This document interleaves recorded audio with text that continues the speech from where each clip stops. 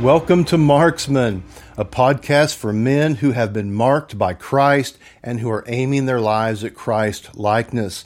I'm Mark Spellman, your host, and so glad you hit the play button and just decided to take a few minutes today with me as we just press into the Word of God and we just continue our study, digging into the truth of God's Word as we see the connection between faith and obedience, that this is all about the obedience of faith because it's all about the trust that's demonstrated through our faith.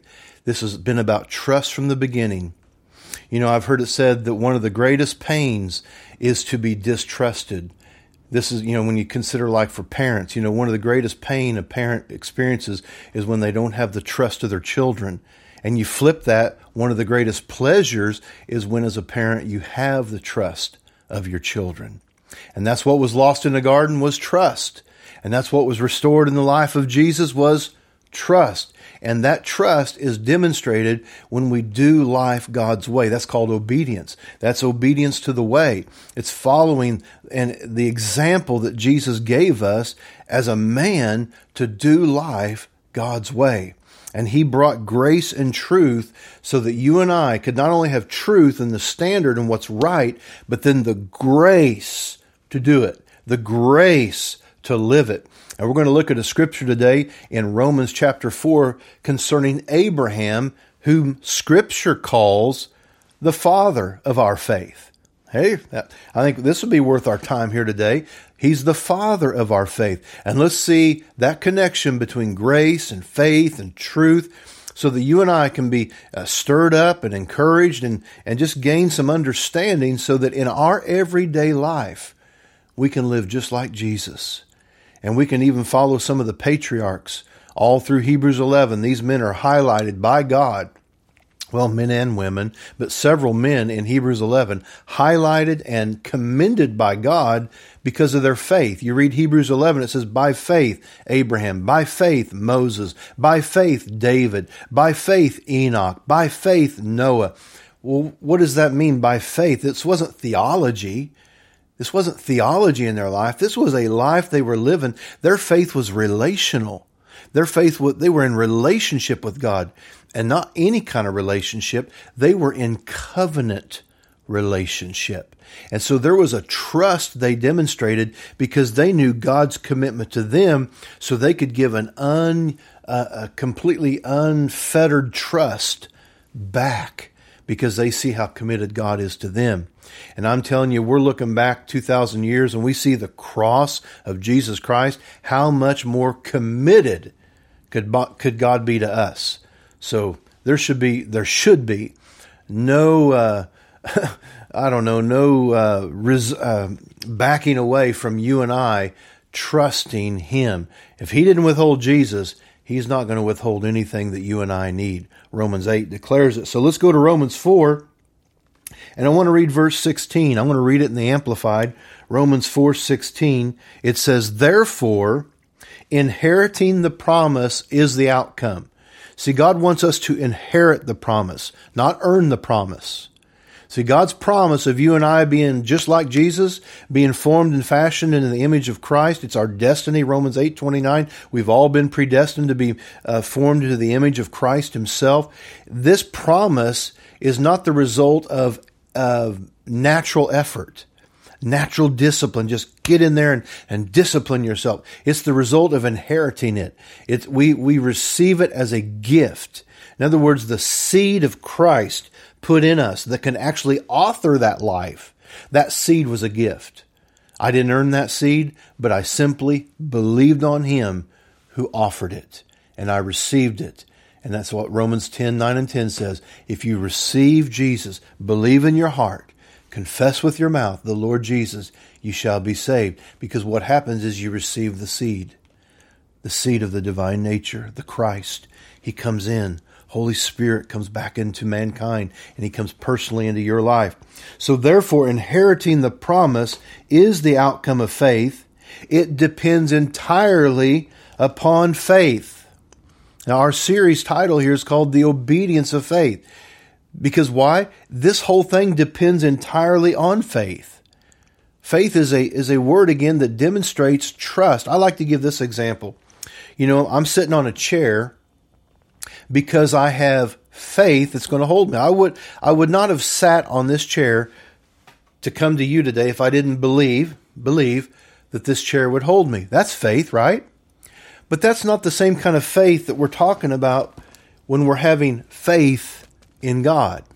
See, this faith is based upon just information, just some natural facts that, you know, I see the construction, I've sat in it before, I got faith, I can sit in it. No, the faith of the Bible, when it says have faith in God, it's not just informational faith. It's not just theological faith. This is a relational faith that God authored. He authored that faith in us because He showed how much He loved us. He showed His commitment to us. He showed His sacrificial love while we were yet sinners. He laid down His life, the life of His Son, to redeem us, to rescue us, to restore us, to forgive us. He relationally invested into you and I before we ever said yes. But He gave us that opportunity to say yes. And I hope you've said yes to Jesus in your heart. He goes on to say, therefore, inheriting the promises, Romans 4:16, Amplified, Classic, inheriting the promise is the outcome of faith. It depends entirely on faith or trust. We've got to trust what He said. We've got to trust what He did. In order that it might be given as an act of grace. So you see now this beautiful symphony of faith and grace. We trust what He did, and then what He did gets put into us, and it gives us the ability to do what He did. But it starts with Him, and it finishes with Him. He's the author, and He's the finisher of all that takes place in this relationship. He's the author and the finisher of the life. But it depends entirely on faith in order that it might be given as an act of grace. Amplified says unmerited favor. And that's good. We didn't deserve it. We didn't earn it. In fact, I heard this one time. It's impossible to be gracious to someone who feels like they deserve it. And boy, do we live in a day and age where there's so much entitlement. People just feel entitled. They just feel like everybody owes them something. And if they don't get what they think they deserve, man, they're all out of sorts. They're angry. They're frustrated. They're just so unstable. Have you noticed how unstable people are?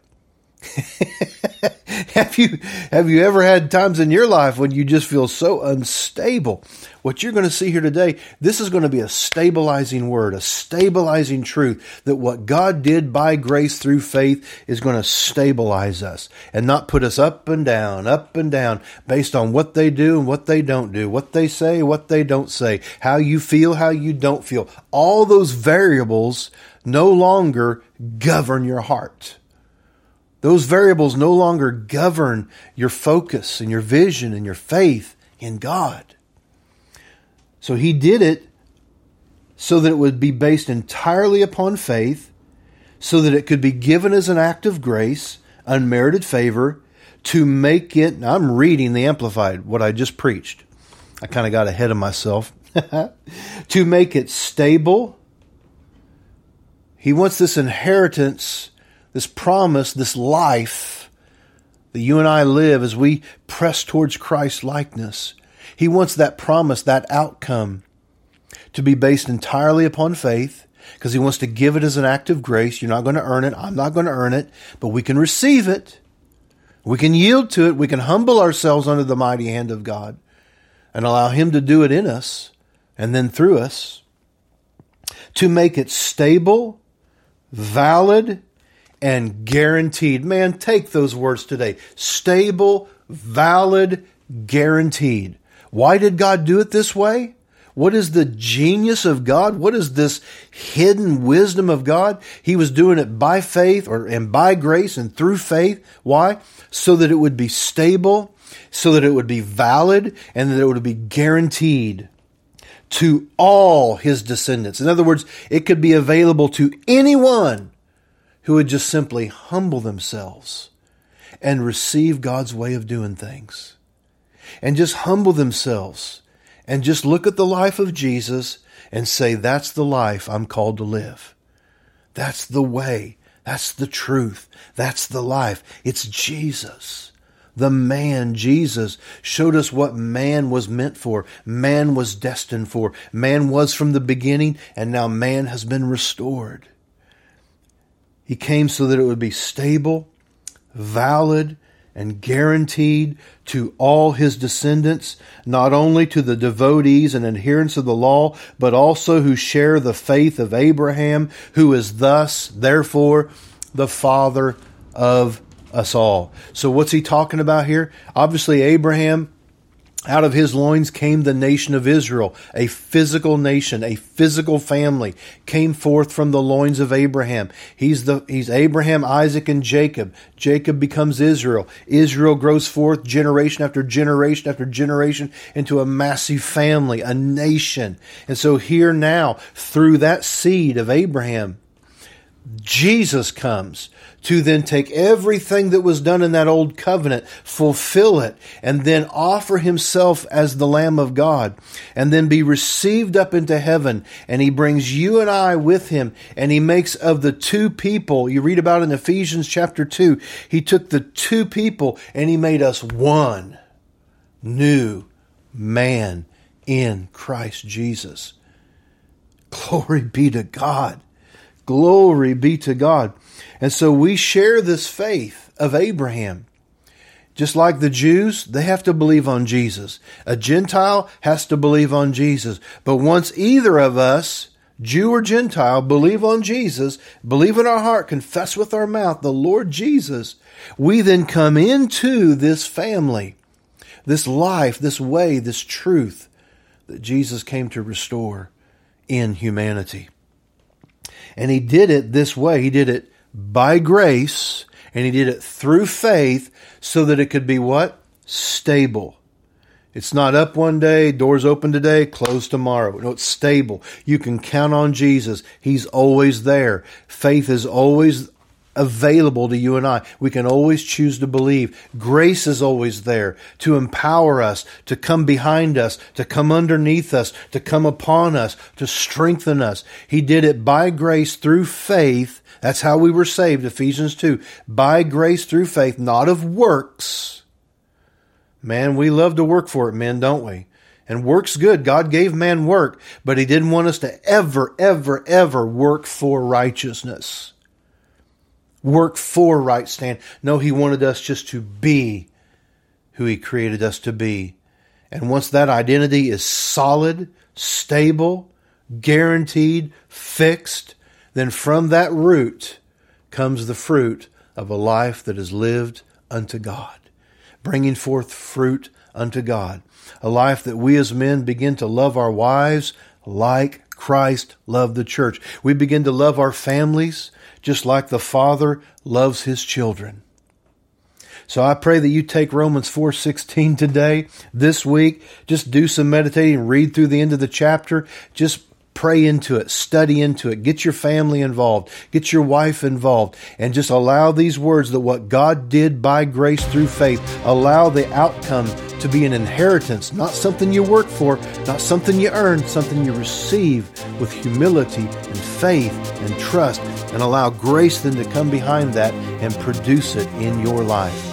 Thanks for being a part of the Marksman podcast. Thanks for joining the conversation today. Hope you'll hit that share button, get some more guys around the table as we continue week by week to press towards Christ likeness.